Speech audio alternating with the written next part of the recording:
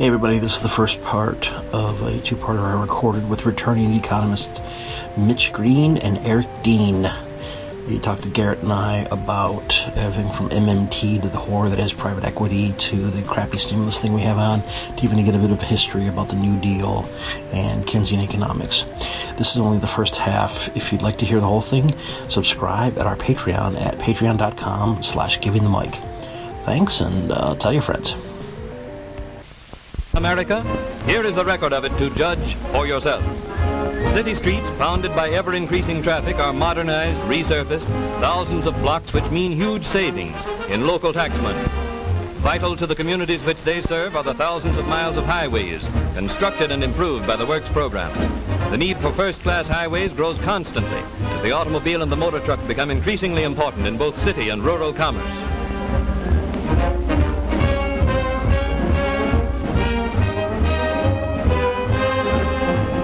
In many regions, great loss has befallen farmers and other rural residents during periods of bad weather which made secondary roads impassable. The need for adequate farm-to-market roads, which would make the transportation of farm produce independent of weather conditions, has been recognized in all parts of the country. But not until the beginning of the Works program was it possible to initiate a general plan for the development of farm-to-market roads. This plan brings immediate improvement in local business and property values wherever a secondary road is completed. At last, the farmer finds it possible to reach his market over well-constructed, weatherproof roads. In all these construction projects, local labor is employed, and wherever possible, the raw materials are obtained from quarries in the immediate vicinity. How big is the WPA road program? In its first 18 months of operation, the mileage end-to-end would have stretched 5 times around the earth. In many parts of the country are regions which depend largely upon the tourist's trade as a local industry. Areas of great scenic beauty have been made available to thousands of visitors through the development of systems of roads in national and state parks and at other centers of attraction for tourists. Many of these vacation spots were completely inaccessible before the assistance of the Works program made road construction possible.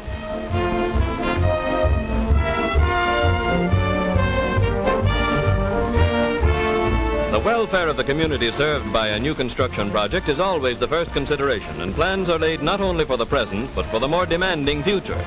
In the field of public health, many important and permanent improvements have been undertaken. The water resources of thousands of cities and towns have been expanded by the construction of reservoirs and water supply systems, ensuring an adequate supply of water for the community's needs for many years to come.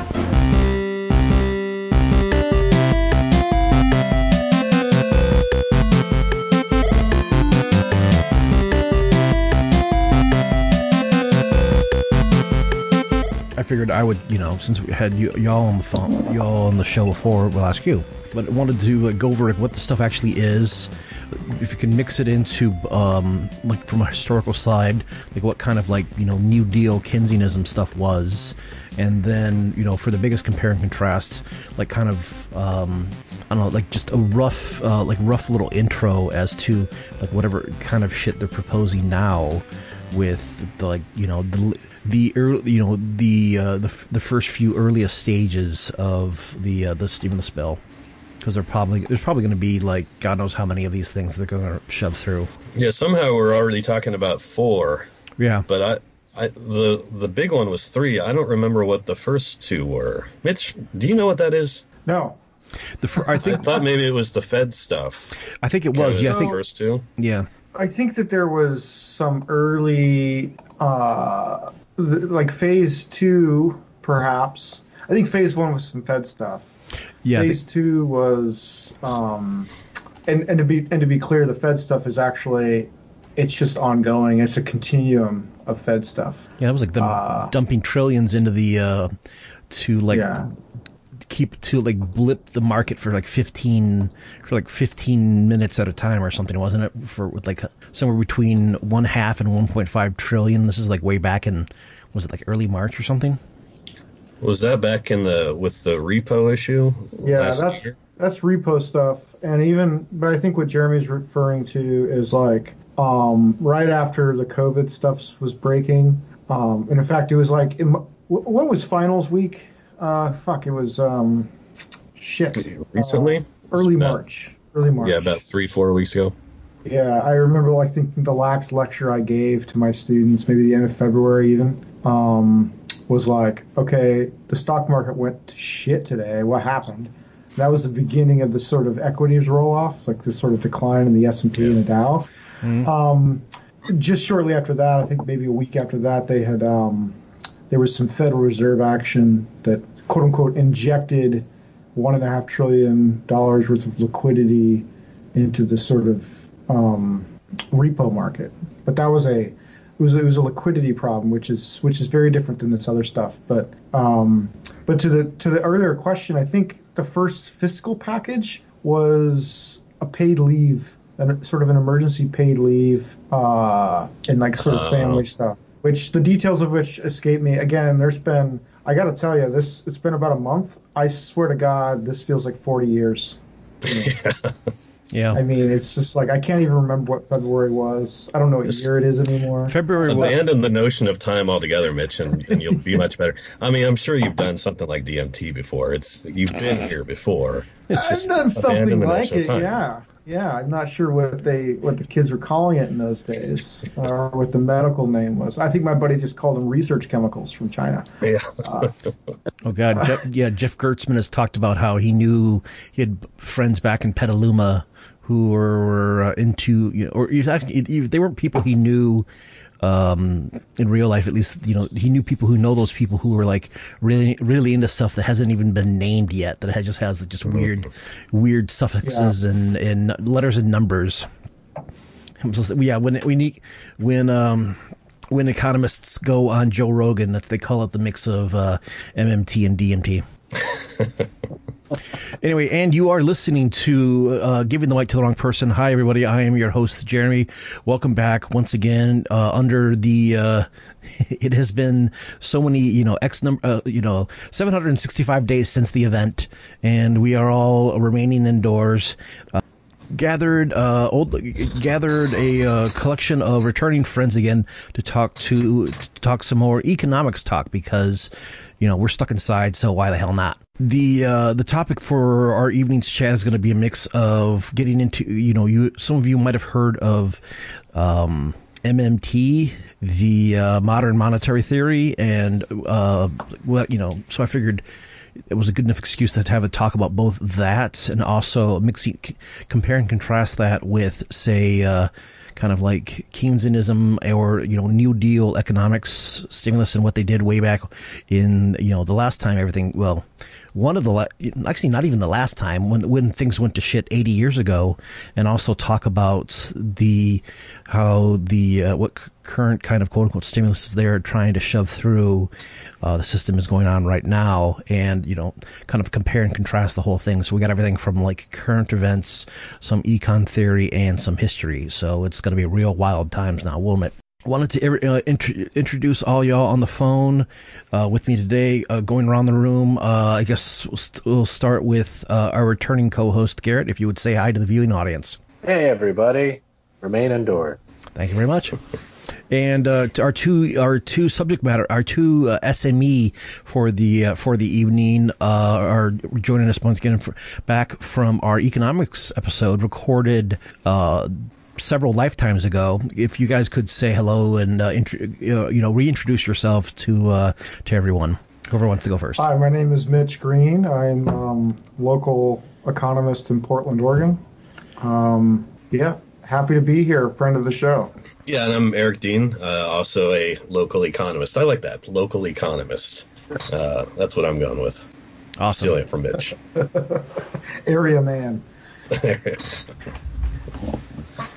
Okay, so how should we start this? Should we start this with current event stuff, or do you want to start with theory, or should we start with history? What are we thinking? I think current events is I think once we get into questions about the current stimulus, that's going to raise questions about the history and also about MMT. Gotcha. Okay, well then let's start with the we are recording. What the fuck day is it? We were recording this the second weekend in April. I don't know anymore. There is no time. Yeah, I've been unemployed since late December, and everybody else kind of has been joining me indoors for the It's like, yeah, the Bernie campaign's done, so it's like we can't really go outside and canvass and do shit there. So there's no sports. Anyway, no sports. Such a trip, by the way, but I know that's not germane. No, I think it's honestly no different. I haven't noticed it because I don't watch sports, and so I'm the one person on earth I think that was unaware that they canceled sports. I'm not aware because there's no bars. So if there's no bars, there's no sports anyways. Yeah, it's I don't know. It's just this weird. I don't watch them either, but I can't imagine there are people that I work with that I wouldn't hear them talk if they weren't talking about sports. You know what I mean? Like what's happening to their lives? It must be a wreck, poor creatures. Well, yeah, the thing is like sports were always it was like the weather. It's kind of like the one neutral. It was like one of the safe neutral conversation topics that you could talk. That were that folks could just talk about. The vaguely shared experience, but. So we are recording this in early mid-April, and our lovely federal government in this foul year of our Lord 2020 has been, making that money machine go burr and just churning out money and usually going to the wrong people, not on the shades of 2008 here. So I wanted to, I think can we just start talking about? Let us start with. I guess the opening question is, what has happened heretofore? What has brought us to this point? If either any of y'all would like to start. Well, I mean, I can tell you. So, as everyone is acutely aware at this point, there is a global pandemic on, and I cannot miss this opportunity to plug the value of understanding the importance of institutions. Okay. Yeah. I'm an institutional economist. It's very rare that this sort of moment is screaming out for an institutional economist to explain why institutions matter. So here we go. The United States does not have the institutions to respond to this type of a crisis. We don't have the sort of public health infrastructure that you would need, say, a nation state like sort of an economic system like South Korea that has, or any other developed country, to be quite honest with you. Just simply is not ready to respond to something like this on a public scale. And so we essentially let the rate of infection go outside of a window of opportunity where you could actually mitigate it selectively. And so as a result, to avoid estimates in the millions of casualties as a result of this health crisis, we sort of had to bring the economy into a managed standstill, for a lack of a better word, which is a very peculiar type of economic shock. I would argue that it is both a demand shock and also supply shock at the same time. So Eric, what do you think about that? I mean, does that sound reasonable? Yeah, actually, I think that's the perfect way of putting it, and it is extraordinarily unique. I've been trying to come up with kind of historical parallels, and it's obviously very hard. The closest I could kind of think of just today, and maybe it's wrong just because I just had the thought, is when we geared up for World War II, we had a similar issue with. It's clearly the technical reasons we had the issue are different, but we had a similar issue in the sense of we had to more or less reduce private domestic consumption so that we could do more production for the war efforts itself. But yeah, in any case, we're at a situation in which production can't be done in the way that it used to be done. The big issue now is production can't be done kind of period to some extent, at least a lot of production, going to the bar, for instance, or working at the bar rather. So yeah, and the big issue this has created, aside from supply shortages, which we can kind of get into separately, is there's a balance of payments problem. Everybody owes everybody money. On a daily and especially on a monthly basis. And if that money doesn't get paid, there's the traditional institutions have it, that things happen. you have to file bankruptcy or you lose your house or what have you. So we're trying to figure out how to make that not happen without too much disruption, I guess. That's one major thing I think we're trying to do. Not where the government, I guess. Yeah, I mean, so it's funny that you mentioned the balance of payments piece because, economists like myself and Eric tend to harp on when we teach or when we sort of get the opportunity to speak to the public, tend to harp on the importance of monetary relations. Maybe even to the point that some leftists find it detestable that you would focus on monetary relations. Yeah, okay. But nevertheless, monetary relations are important because it's not just a commodity relation that we have with respect to these sort of economic activities. And so you can't simply just stop producing boots, stop producing loaves of bread, and go home and sit on your hoard of boots and bread, right? Like you actually have these durable transactional relations that are codified as debts, codified as credits, and they link together the sort of balance sheets that constitute a broader network of monetary relations. And those, when things fall apart, those tend to unravel, and you get deep economic crises unless you step in to plug the holes, basically. So can you give us some examples of the monetary relations and the chains? Is effectively what, like a renter can't pay rent, and so the landlord then can't pay mortgage, and therefore, or? That's exactly right. I mean, that's probably the one that most of our listeners would be thinking about right now is, how am I going to pay rent? Okay, we've blown past April 1st. That's when rent is due. It's now, April 11th? I can't remember. It doesn't matter anymore. Yeah. And just to give some numbers on that, they did a poll recently. I forget who it was, but I was reading about it this morning. And I think by the 5th, only 69% of renters that they had numbers on, whoever it was, had actually paid rents.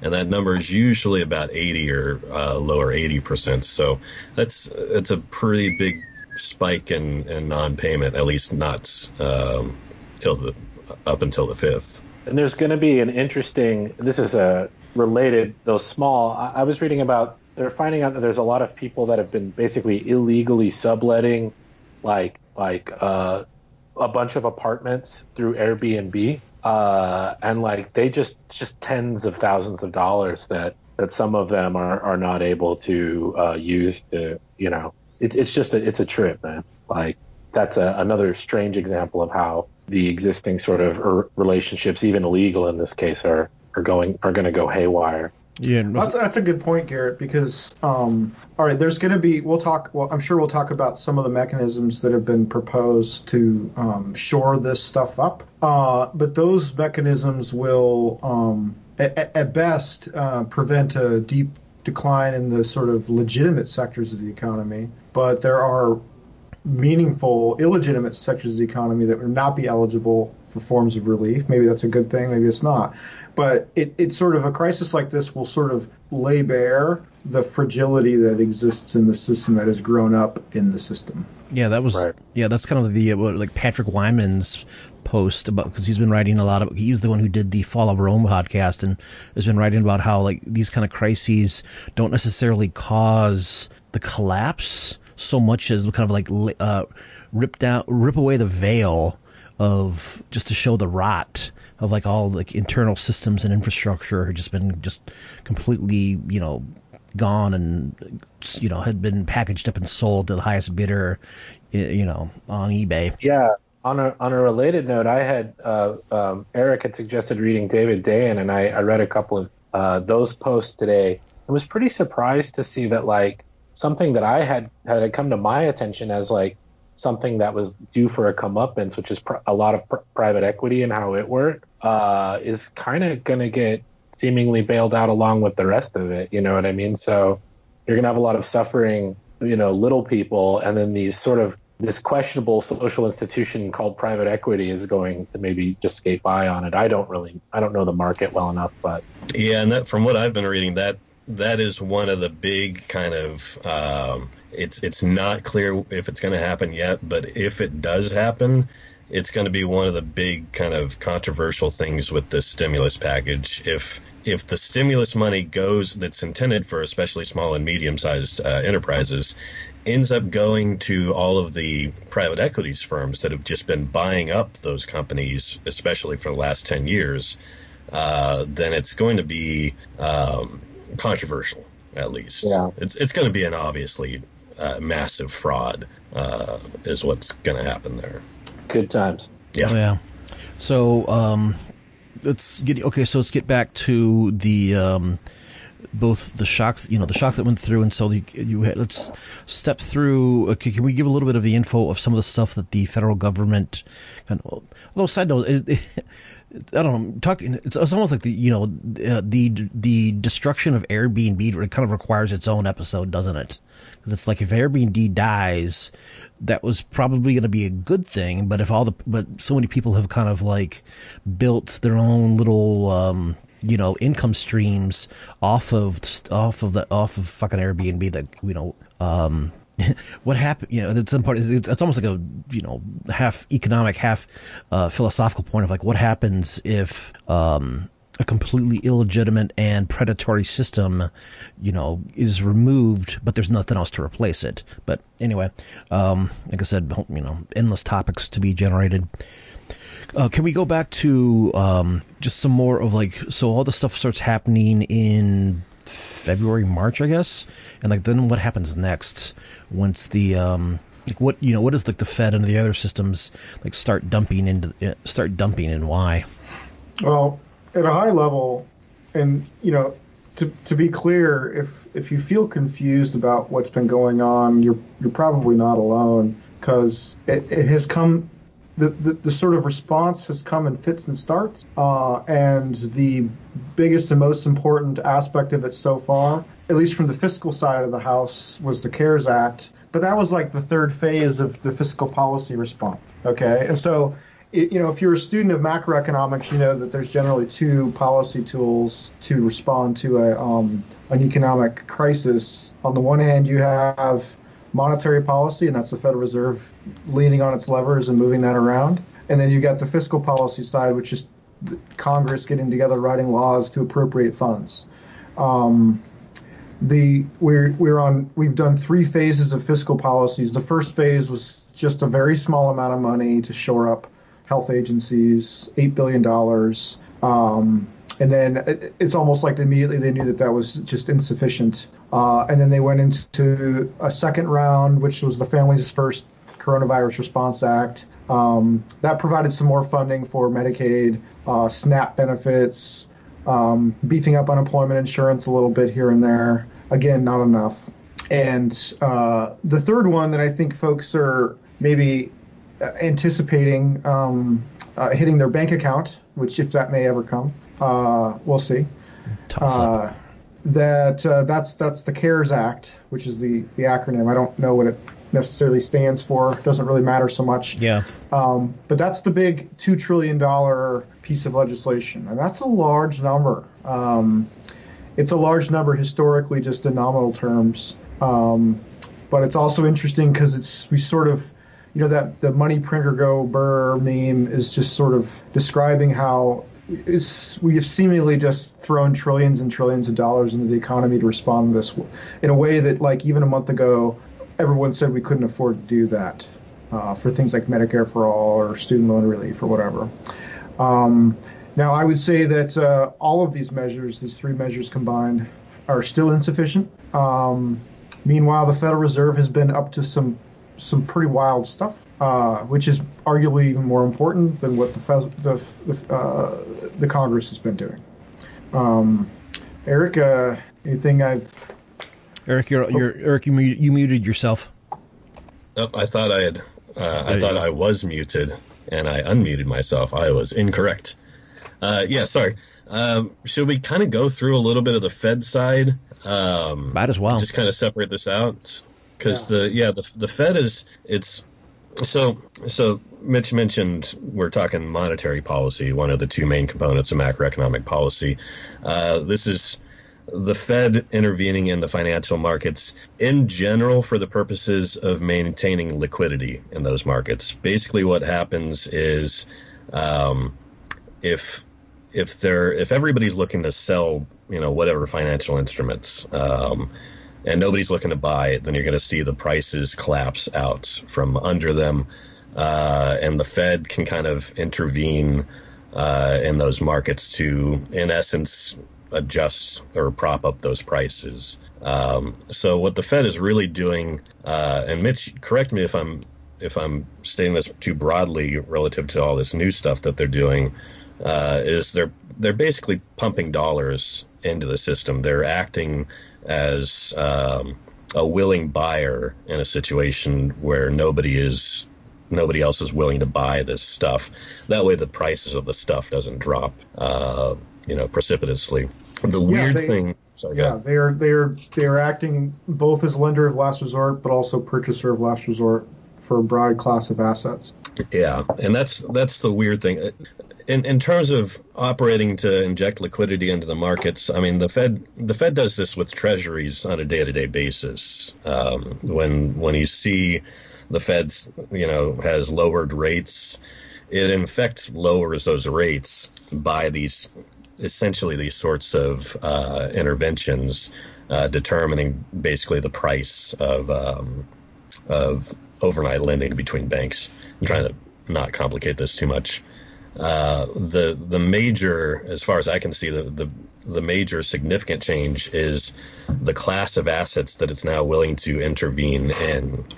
And so it used to only intervene really in, not technically specifically only treasuries, right, Mitch? I don't remember all the details of standard interventions, but a limited class of financial instruments.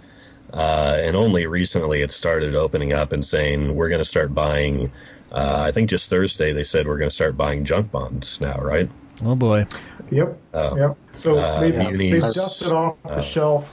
There was a bunch of special facilities at the Fed, so to speak, that were established during the last crisis that allowed for the broader purchase of all sorts of asset-backed securities and other sort of securities, and they've dusted that off and signaled and messaged that they are going to purchase commercial debts, municipal bonds. That's actually fairly new. That was a really interesting one to me, that they were going to buy state and local government debt. Mm-hmm. Yeah. And that policy guidance is still evolving. And right now it's not a universal, commitment to purchase and stabilize all municipal debt. I think right now they've sort of said we're gonna go after some large municipalities. Not sure what the thinking is there, but I think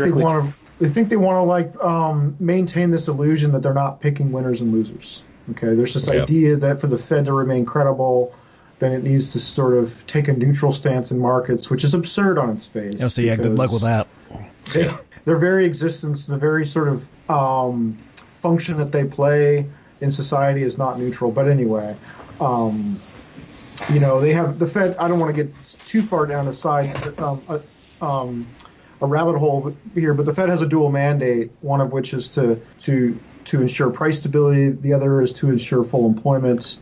And they've definitely chosen a winner there, historically. So anyway, but Powell's Fed is different. Powell's Fed wants to stabilize these markets, and they are going to directly intervene in municipal bond markets, which is fascinating. I think so. And it's kind of worth, and I think you'll find this is a theme with the government's response to all of this. The last recession, the last financial crisis in 2008 or so, kind of set up, it created some tools that are now kind of just being pulled off the shelf and extended. It was if I remember right, at least, it was a pretty big deal 10 years ago when the Fed stepped in and said, we're going to start buying these mortgage-backed securities. Oh, yeah, it was. I I don't think they'd ever done that before, but maybe I'm wrong. I can't. Not to my knowledge. Not to my knowledge. It was something that we'd have to ask like Derek Varn about that, but I don't know. Yeah.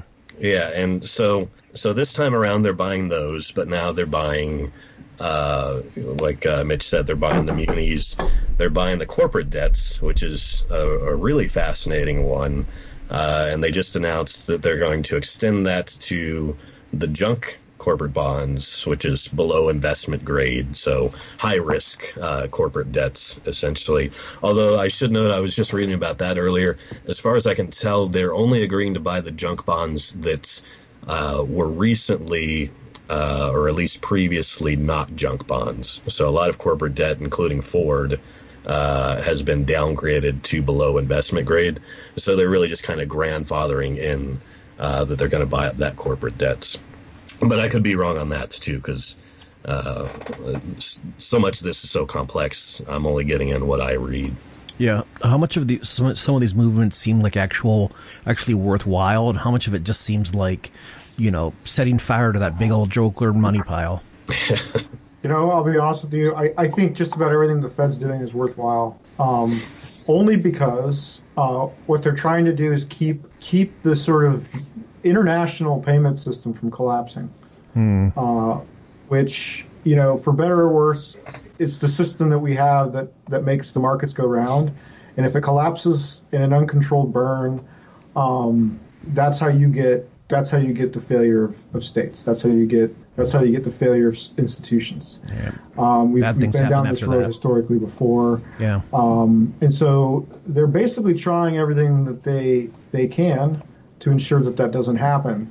Now, when we come out of this, it'll be interesting to see, what the conversation will look like in terms of too big to fail, systems of resiliency that can be built, any sort of mea culpas and all that.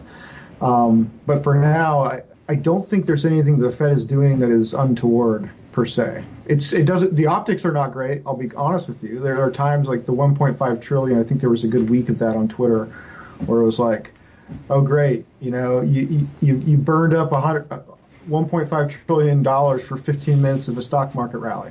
Okay, that's not really what was going on in that movement. It was stabilization of essentially the plumbing of the financial system. But from the standpoint of political economy, it looks like we've been telling progressives and the left and everyone else who cares about the future that you can't afford nice things for God knows how many decades now, and then just overnight you've come up with $1.5 trillion from the Federal Reserve to sort of stabilize, the financial system, and then the stock market goes blip for a couple minutes. All right, that's one ancillary side effect of that is an opportunity to demolish this myth that money is scarce, and then that's why you can't have nice things. All right, so that's the lesson we ought to take from that. And I would say.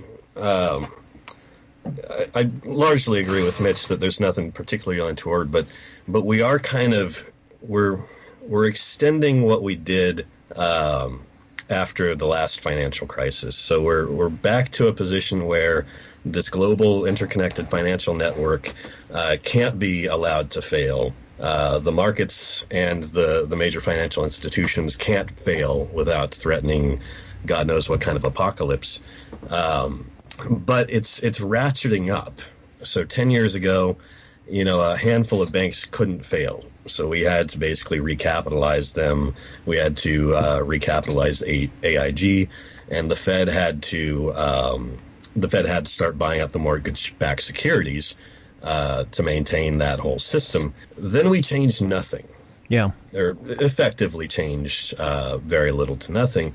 This time around, what kind of concerns me is we're back in this situation of, well, we can't let this stuff fail, but now it's not just a handful of large banks, and it's not just mortgages. Now it's also junk bonds. It's also corporate debts. My suspicion is we're going to find out that there are other financial markets out there that are more systemically important, perhaps, than we initially thought. And it kind of comes back to this private equities issue. If it comes back to the private equities firms have to be bailed out, then it's not just the investment banks like Goldman Sachs that become too big to fail. It's pretty much literally every small group of millionaire and billionaire families in the world have now been deemed systemically important to the economic system. And so if we come out of this halfway there, it's just going to be another 5 or 10 years before we get to the next case, and we're just going to keep ratcheting up into this kind of hyper-normalized neoliberal financial capitalist system. Yeah, completely distort or destroy any feedback control mechanism. Exactly. I agree with that 100%. And I kind of think so there's a couple of opportunities to sort of look beneath the surface of all this, because again, this is happening very fast. This situation's evolving very fast, and frankly, in the absence of Congress, you have the Fed acting. Okay, you can't really blame it for doing that. Somebody's got to do something. Congress is on recess right now, which is absurd. Yeah. But anyway, you've got a good example. Here's an example. You got Boeing, the Boeing Corporation, right? Blue chip, going concern. It's been around for a long time. One of the major employers, anchor institutions in the Pacific Northwest economy. Okay, they've sort of hat in hand, looking for $60 billion worth of, or $40 billion, whatever. After a couple billion, how do you keep track? Yeah. Scientific notation. Looking for a bailout, and basically saying that without some sort of grant assurance from the feds, we're not going to be able to remain this good public interest corporation. And it's like the moment there's any hint of a conditions on acceptance of their of the terms of it, they say, well, we're not interested in that. I think the terms at the time were an equity stake. Yeah. And it's like, well, that's intolerable. We'll seek financing elsewhere. And it's like, that tells you everything you need to know. Yeah. That a lot of these so-called systemically important institutions are not so systemic. I mean, they're not at their last sort of option here. Frankly, you shouldn't push it to the last option. Like, if we'd have responded out the gate with a payroll assurance, just like every other modernized political economy arrangement has done, then none of this would be necessary, it seems. But that's not what we did, and that's not where we are. So yeah, it's kind of interesting that part of Trump's appeal to voters in 2016 was that he talked a game about looking out for labor to a certain extent, and it's just like it's all been, as you just pointed out, Eric. It's been all to capital. Almost everything has been to the benefit of capital, and expanded what is necessary to the capital structure. It's just mind blowing. You know what I mean?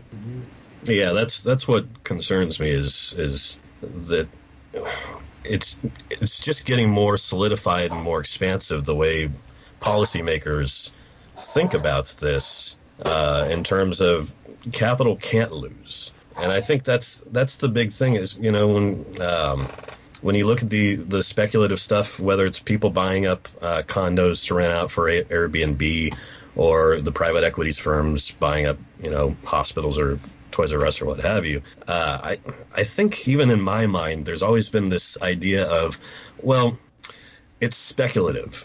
So yeah, they're going to get their, what, Mitch, do you remember the quote from Keynes that if it's a bubble on a whirlpool of speculation, do you remember that? It's well, the quote sounds familiar. At this age in my life, I can't recall these things verbatim. But it's something like, speculation isn't a problem as long as it's a minor part of the economy. And I think it's something like, if enterprise is a bubble on a whirlpool of speculation, then that's the problem. And I'm starting to think that the issue here is speculation can actually be maintained if there's never any downside to it. And increasingly, I see policymakers looking at this as, well, we just need to prevent the downside to the speculative behavior. And at that point, it's much more of a kind of absolutist power to financial investors, or to capital in a general sense. And it seems like it's like, I feel like the common person walking around often conflates Wall Street, with the economy. And then when you see that these are the behaviors of the people that understand the economy, it almost seems like they're not very many steps away from that same mentality. Does that make sense to y'all? Yeah, I have the I got the here. The quote is according to MaynardKeynes.org/Keynes quotes. Speculators may do no harm as bubbles on a steady stream of enterprise, but the position is serious when enterprise becomes the bubble on a whirlpool of speculation. When the capital development of a country becomes a byproduct of the activities of a casino, the job is likely to be ill done. The introduction of a substantial government transfer tax on all transactions might prove the most serviceable reform available, with a view to mitigating the predominance of speculation over enterprise in the United States. Yeah, see, I kind of got that right, I think. You did pretty good job. Pretty good. I'm going to go email your macro professors from grad school. Tell them, job well done. Yeah, it's Randy Ray and Stephanie Kelton. No, actually, Matt Forstatter was intermediate. Yeah. Yeah, I'm proud of all the people I took macro from. I got lucky on that. Awesome. But yeah, that's the thing. So and this is a good comparison to previous kind of Keynesian policy, and it really, I think at this point, is ideological. Everybody would have known even 30 or 40 years ago that you can't just prop up the speculators and call it good. But we're at this kind of points ideologically that we just say, well, as long as the speculators don't lose their shirts, then the economy will be fine. And then, some people on the left will complain about how renters got evicted and workers got laid off, but fuck them. Yeah, like I said, for me, that's what concerns me. There's just a glaring contradiction these days. And there was a sort of the Jim Cramer still from Friday, I want to say it was, that was floating around Twitter that I've decided to put in my next fucking syllabus. Which is, it's just a upward sloping green stonks line, and just sort of talking about the week's rally, which was pretty good. The Dow's best week. Oh yeah, the Dow's best week since 1938 with the Chiron breaking news: more than 16 million Americans have lost jobs in 3 weeks. Also, bioanal cysts at 3.6. Here's the deal: is you've got two historic features simultaneously being shown that sort of move in the opposite direction. Speculators are winning because they've sort of Bernie Sanders dropped out.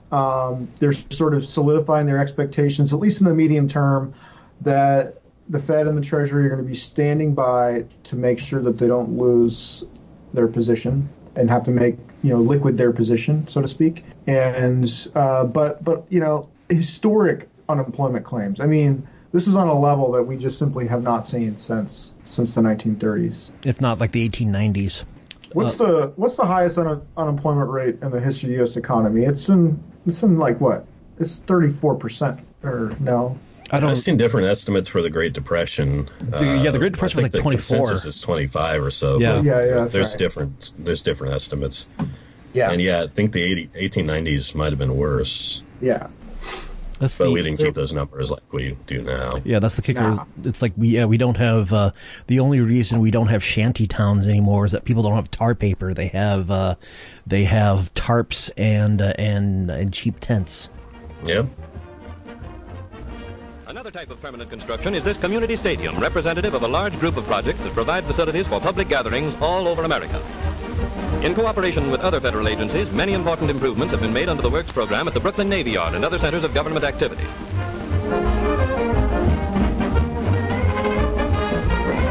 As an aid to traffic, hundreds of new bridges have been completed, designed to withstand high waters and the pounding of heavy loads. Thousands of other bridges have been repaired and made safe.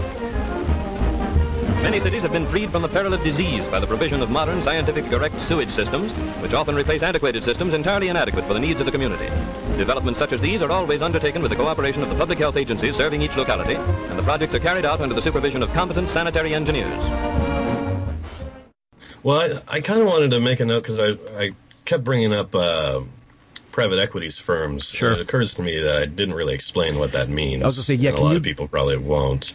Is it worth explaining how those work? Yeah, extremely. Yeah, remember, imagine your audience is a bunch of like well-intentioned first-year students, and like kind of like start with that, if you will, of just because I think that's the thing is like private equity, people just kind of shrug that off, not realizing exactly how like vampiric or parasitic, like full like fucking vampire squid, whatever like mid 19th century Gothic Marxian imagery you want to use. Yeah.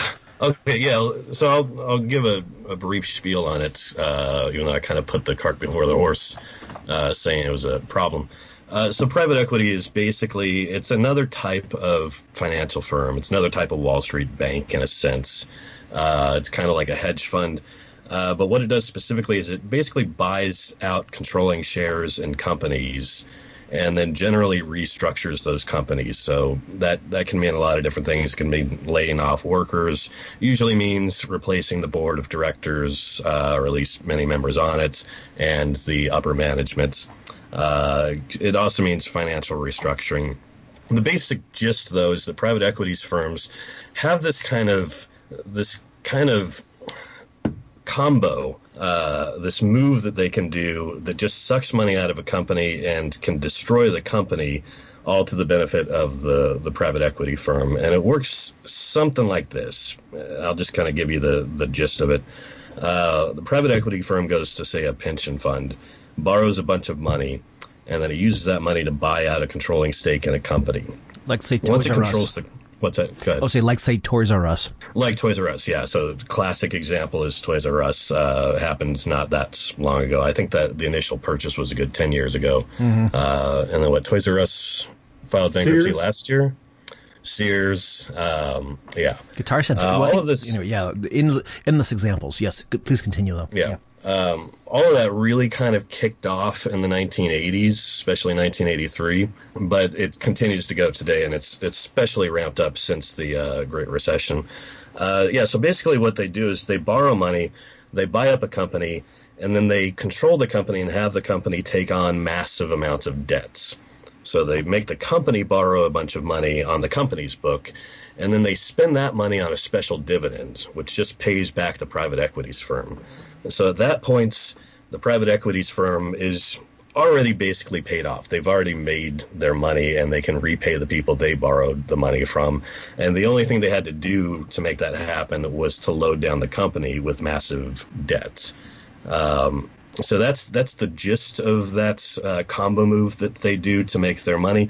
It doesn't do anything but threaten the bankruptcy of the company. They do other stuff. Toys R Us and Sears, I think, too, had this issue where if the company owns a bunch of real estate, you see this with a lot of retail companies, if they own the real estate that the store sits on, then they'll buy up, the private equities firm will buy up that company and then split it into two. So you've got the retail side, and you've got basically a landlord side, and the private equities firm owns both of them. And what they can do then is they can use the landlord side to jack up the rents on the retail side, and then use the landlord side to pay out the private equities firm. So it's basically sucking money out of that company and making it harder for that company to stay in business. So especially over the last 10 years, these private equities firms have been buying up just companies all over the country with, essentially this kind of parasitic business model in mind. It's not to say they all kind of run that way. I'm sure some of them are good. People say that, at least. I'm not sure. And now they're looking to say, well, we have been systematically gutting companies for 10 years, and now coronavirus here provides a good excuse for why these companies are on unsound footing. So they're looking to get bailed out in that regard, saying, oh, no, we didn't do that. Coronavirus did that. And there's fighting. From what I've read, even some of the Republicans in Washington are against letting that happen. But these private equities firms are very powerful political influencers. So honestly, I would not be surprised if they didn't eventually bail them out. Well, there was that article, and it may have been that. Excuse me, edit that out. Sure. It's allergy season. Well, I saw an article that was like sort of your canonical, like, if you ever wanted a reason to fucking hate private equity, now is your reason article. And it was like, private equity firm buys up a medical services firm and then like proceeds to slash doctor salaries in the midst of the coronavirus crisis, and now is seeking fucking hat in hand some no strings attached bailout funds. And it's like, are you kidding me? Yeah, that's another thing. I guess I didn't know this until recently. I guess a lot of doctors and nurses don't work for the hospitals. They work for a contract firm, kind of like cleaning staff in a hotel don't actually work for the hotel anymore. And a lot of those employment services are private equity owned. Eric, why do firms even exist? Don't answer. To support the interests of the ruling elite. Right. Another one I just saw related to Mitch's. So there's Cerberus, which is a well-known private equity firm. Cerberus Capital Sue taking a big stake in Avon. The private equity firm has struck a deal to buy 80% of Avon's North American business. It's also going to assume a 17% stake in the entire company. Which also bought out. Oh, sorry. I just see just the hilarity, like the Verhoeven just hilarity that a real life company would name yourself straight out of like Central Casting, stereotypical evil company, like just literally calling themselves Cerberus. It's like, what the fuck? It's like the shadow company for the Iowa caucuses. Yeah. Ken, let's dig deeper into this app, Shadow, its parent or main investor acronym, the relationship with the Democratic Party in Iowa, how they began this relationship, and where we go from here. It can't simply be this thing failed, oops, we didn't have a third party verify. It's got to be more than that. Yep. No, you're absolutely right, Stephanie. Look, I think one of the issues is very little is known about how this firm was picked, how it came to be. Hades Corporation. Yeah. We should, if there isn't already, we should start Umbrella Corp. From the leading name in biotechnology comes Regenerate, another breakthrough from the Umbrella Corporation. Regenerate's revolutionary T-cell formula actually brings dead cells back to life. Yeah, I was gonna say the fact when your real life company is less subtly named than the Umbrella Corporation, then it's, I don't know, it's one of those things where, someone please revive Guy Debord and just let him gasp in horror at what's going on. Anyway, please continue. Sorry for interrupting. So yeah, I guess Cerberus had bought up a hospital, because it's not private equity firms don't just buy up manufacturers, they buy up other companies too, and that includes for-profits, hospital enterprises, and they bought up a hospital a while back, and they pulled this kind of split the company into the landlord side and the non-landlord side. So I just read an article from I forget where. The hospital had owned the property for 127 years. The private equity firm had split it and was now making the hospital pay rent to essentially the private equity firm. And after this, one of the things I guess that I've learned in all this with coronavirus is hospitals tend to make their money on elective procedures. So hospitals are taking a big hit now because they're not doing those procedures. So that's putting hospitals, I don't know how many hospitals, but it's putting a lot of them in a financial problem. But anyway, this one was in this sort of financial problem, and the private equities firm, Cerberus, went to the state of Pennsylvania and basically said, if you don't give us millions of dollars, we're shutting this down. And ultimately the governor did say, yeah, okay, we'll give you millions of dollars. And from what I read, at least, that money, at least part of that money, is going to be coming from the stimulus package and the CARES Act. Ooh. Lovely system. Well, shit, as I said, we do have the real world example of the fuckhead who bought, is it Hahnemann? What was the name of the hospital in Philadelphia? The one in Philly, yeah, something like that. Yeah, the one where back they were just threatening to shut down, and like Bernie Sanders took the campaign there just to march with all of the protesting nurses and medical staff to prevent that. And as all of you know, the possible closure of Hahnemann has nothing to do with health care. It has everything to do with greed, corporate greed. Then it turns out the guy, the schmuck who bought it was trying to, I can't remember what the rates were. Something I can't remember if it was like 31 million a week, or it was like some ungodly number. It was like 7 figures a day, or it was some stupid thing of like, yeah, here, pay me this and I'll reopen it. And it was so bad the mayor just said, no, fuck off, we're done here, and just walked. Temple's makes me very emotional to think about how Temple just stepped up when we asked them for the first time, and we had to go back and forth and dicker around with a multi-millionaire owner who wanted to maximize his profits. The city hoped to reopen Hahnemann as an overflow space, but Mayor Kenney said the owners wanted them to pay what equaled $1 million a month. Broad Street Health Properties said in a statement on Thursday it applauded the city's efforts to address the health crisis and is willing to re-engage in discussions. It's unconscionable. Yeah. Dark times are coming, folks, in more ways than one. It's like if you prevent people from like handling issues like this, if you cut out like the electoral means, for example, they're going to seek other avenues to seek regressive grievances, which is going to mean the counter response to that is going to be even worse. Yeah.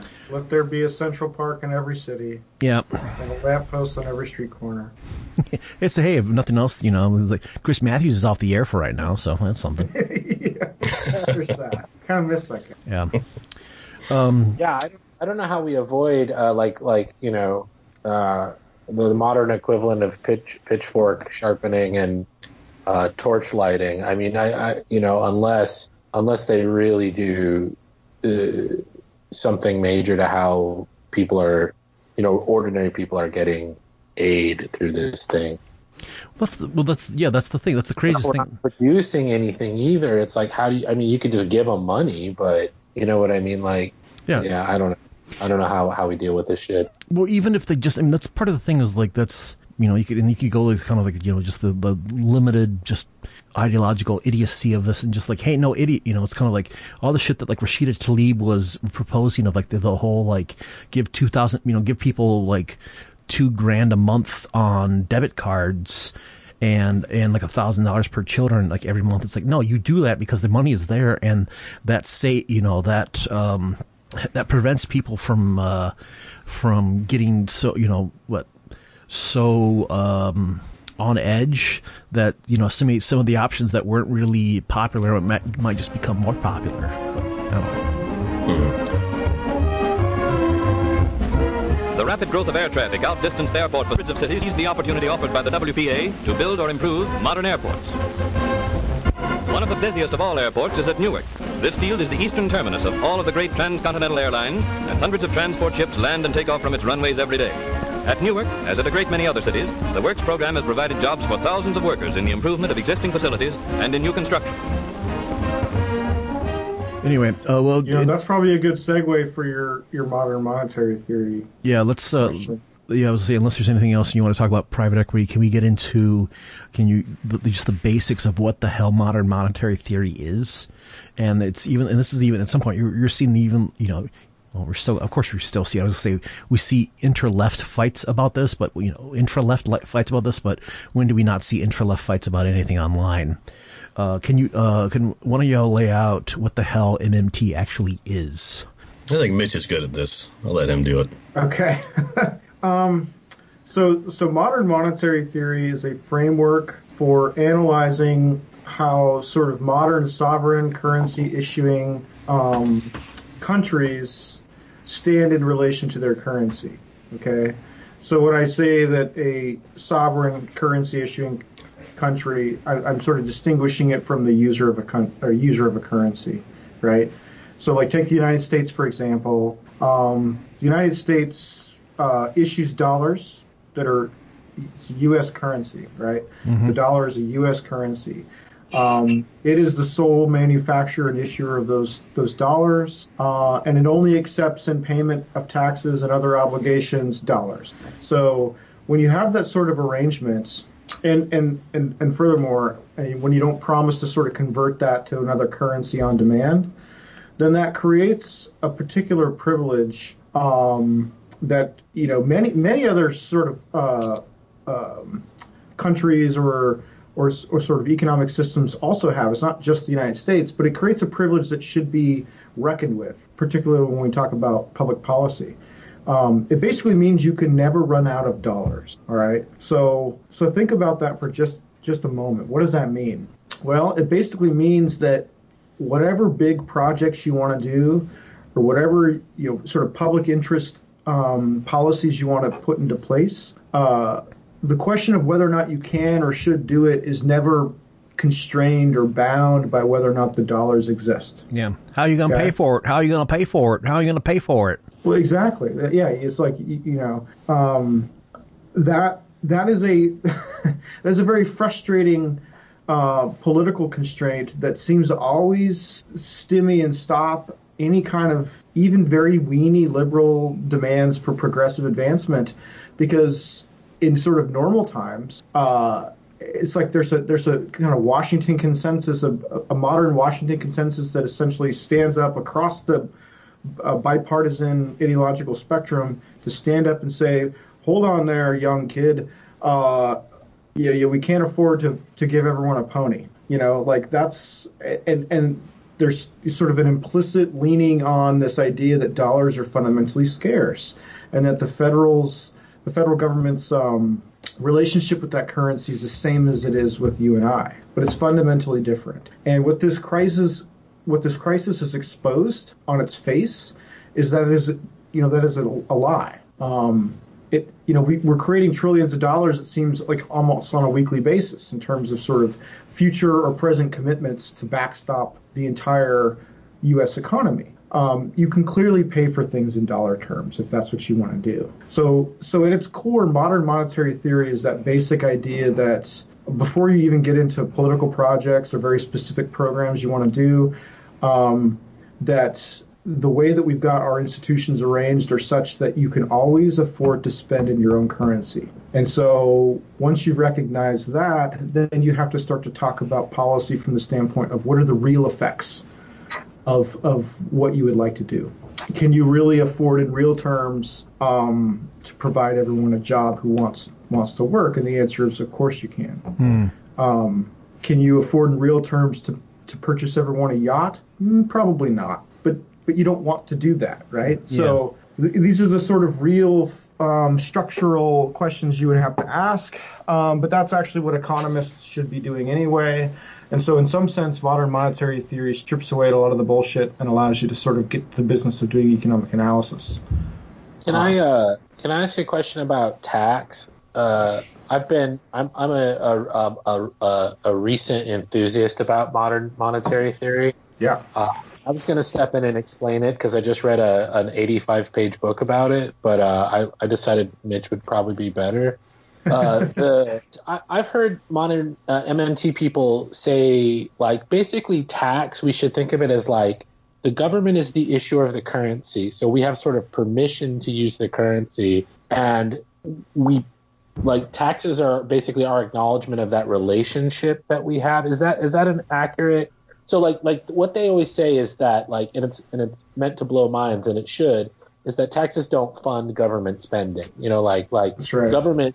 Government says they're going to spend money through a legislative process, and then voila, once they've ratified a law, they have spent the money in effect. Like, it had nothing to do with collecting tax. So what is the and maybe this is too philosophical a question, but this is something I want to understand a little bit better. Like, how should we think about the function of taxing if it is not if it's not to I know that it can be used to fight inflationary pressures, but that's, from my understanding, not its primary function. Is that right? That's right. Like, I think earlier in the sort of MMT discourse, I think the taxation function was emphasized in relation to fighting sort of demand-led inflation, but I don't think it's doing its best work in that regard. I think there's other ways. We've moved past that. I'll come back to that question. But to answer your question more directly, the purpose of the tax is to drive the currency, to use like Randy Wray or Warren Moseley's language, who are some of the chief architects of this framework. And what they mean by driving the currency is essentially, you think of money like think of the state's money as like an IOU or an obligation that exists in relation to a whole sea of obligations or IOUs. But what the thing that makes the sort of state's IOU rise to the top of that hierarchy is that sort of power dynamic between the state, the sovereign on the one hand, and the subjects and the sort of denizens, if you will, on the other. And because they are this very powerful agent, this very centralized agent, and they can sort of compel by fiat that they only accept in acceptance of tax obligations is very specific IOU, and that's their own IOU, then it gives a value to that thing. And it's not necessary for everyone to have a tax obligation for that to then become a sort of generalized, recognized, universal means of settling debts. Okay? So suppose there's some sort of minimal viable set of individuals in society who have a tax obligation, but they are central enough in sort of the market structure that then they sort of accept in exchange of goods and services other people's dollars, which can be used to discharge tax obligations. Then you've done the trick in a sense, and you've created a gyro of circulating dollar transactions that are used to settle debts, public and private, right? And so that sort of public legal tender statement, and I shouldn't say that's the legal tender statement about the currency that gives it its value. It's literally just the fact that there's enough people in society that need to pay taxes in dollars to confer upon it a generalized demand for dollars. Eric, does that sound about right from the canon?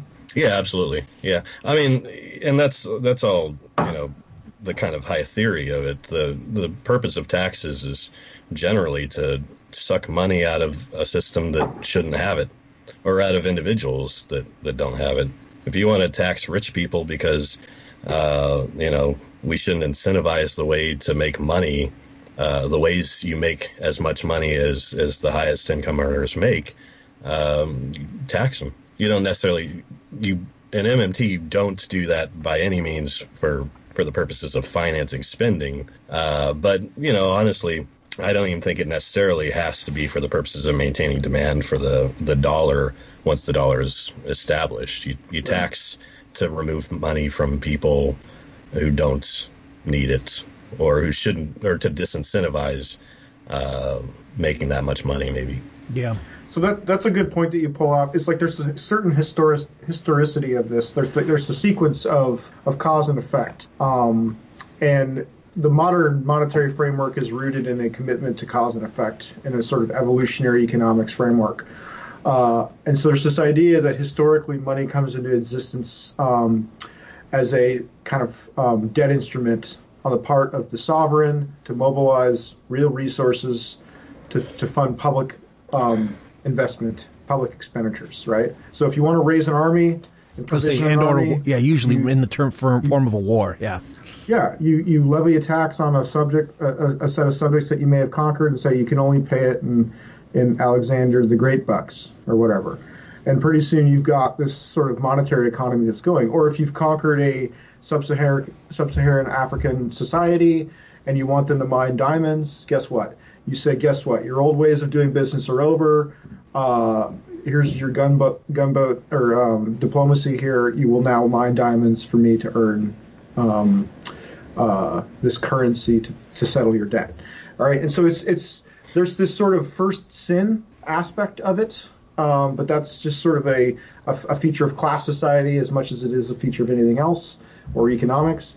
But then the situation evolves, and once you've gotten to a point where you've got a monetary economy that uses dollars or uses whatever state currency you're talking about, then it sort of exists on its own in a sense. Yeah, I can give you an sorry.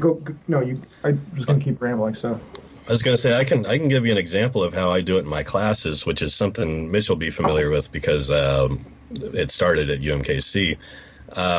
When students take my macroeconomics class, the first day of class, I go in and say, there's this thing called a pantheroo. And it's a thing I've printed up, and it's green. It looks kind of like a dollar, but it's got a panther on it because that's the mascot of PCC. And I say, there's this thing called a pantheroo. It's a piece of paper, and to get full credit at the end of the term, you have to give me these. And students say, well, okay, well, then I'll need to get these, obviously, to get to that. And I say, that's exactly right.